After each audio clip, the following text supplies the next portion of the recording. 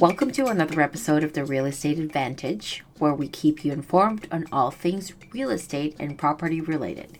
I'm your host, Angela Santa Cruz, and today we've got a timely topic on our hands, the vacant home tax.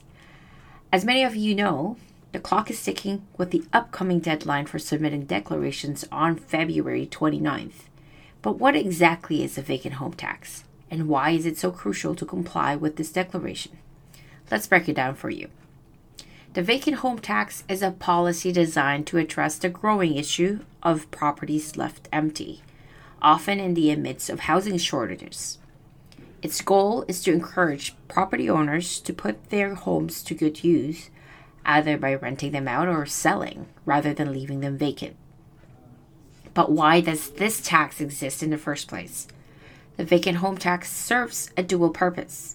So firstly, it addresses the housing crisis by encouraging property owners to make their homes available to those in need.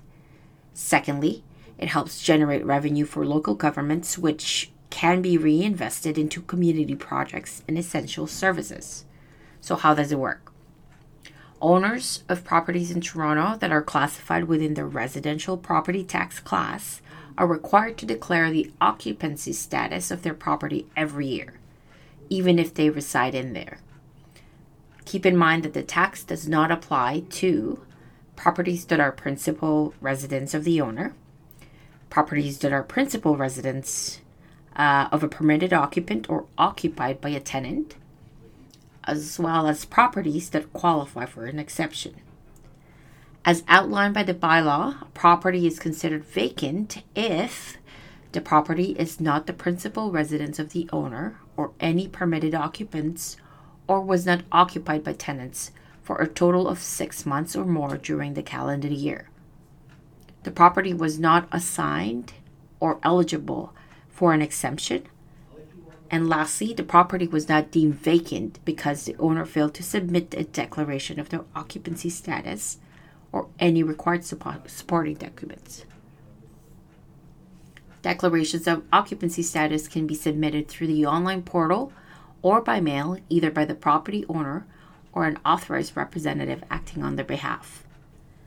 Owners of properties subject to tax will be issued a vacant home tax notice at the end of March, and payment will be due in 3 installments.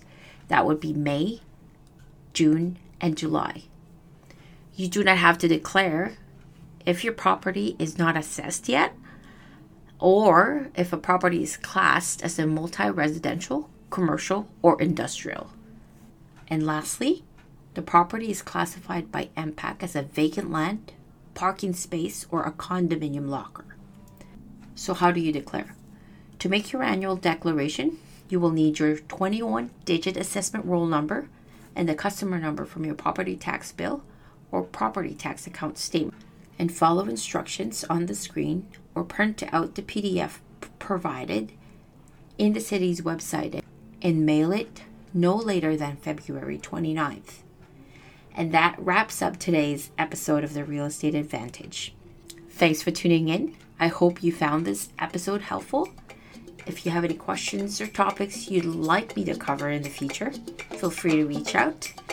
I'm your host, Angela Santa Cruz, signing off. Until next time, happy investing.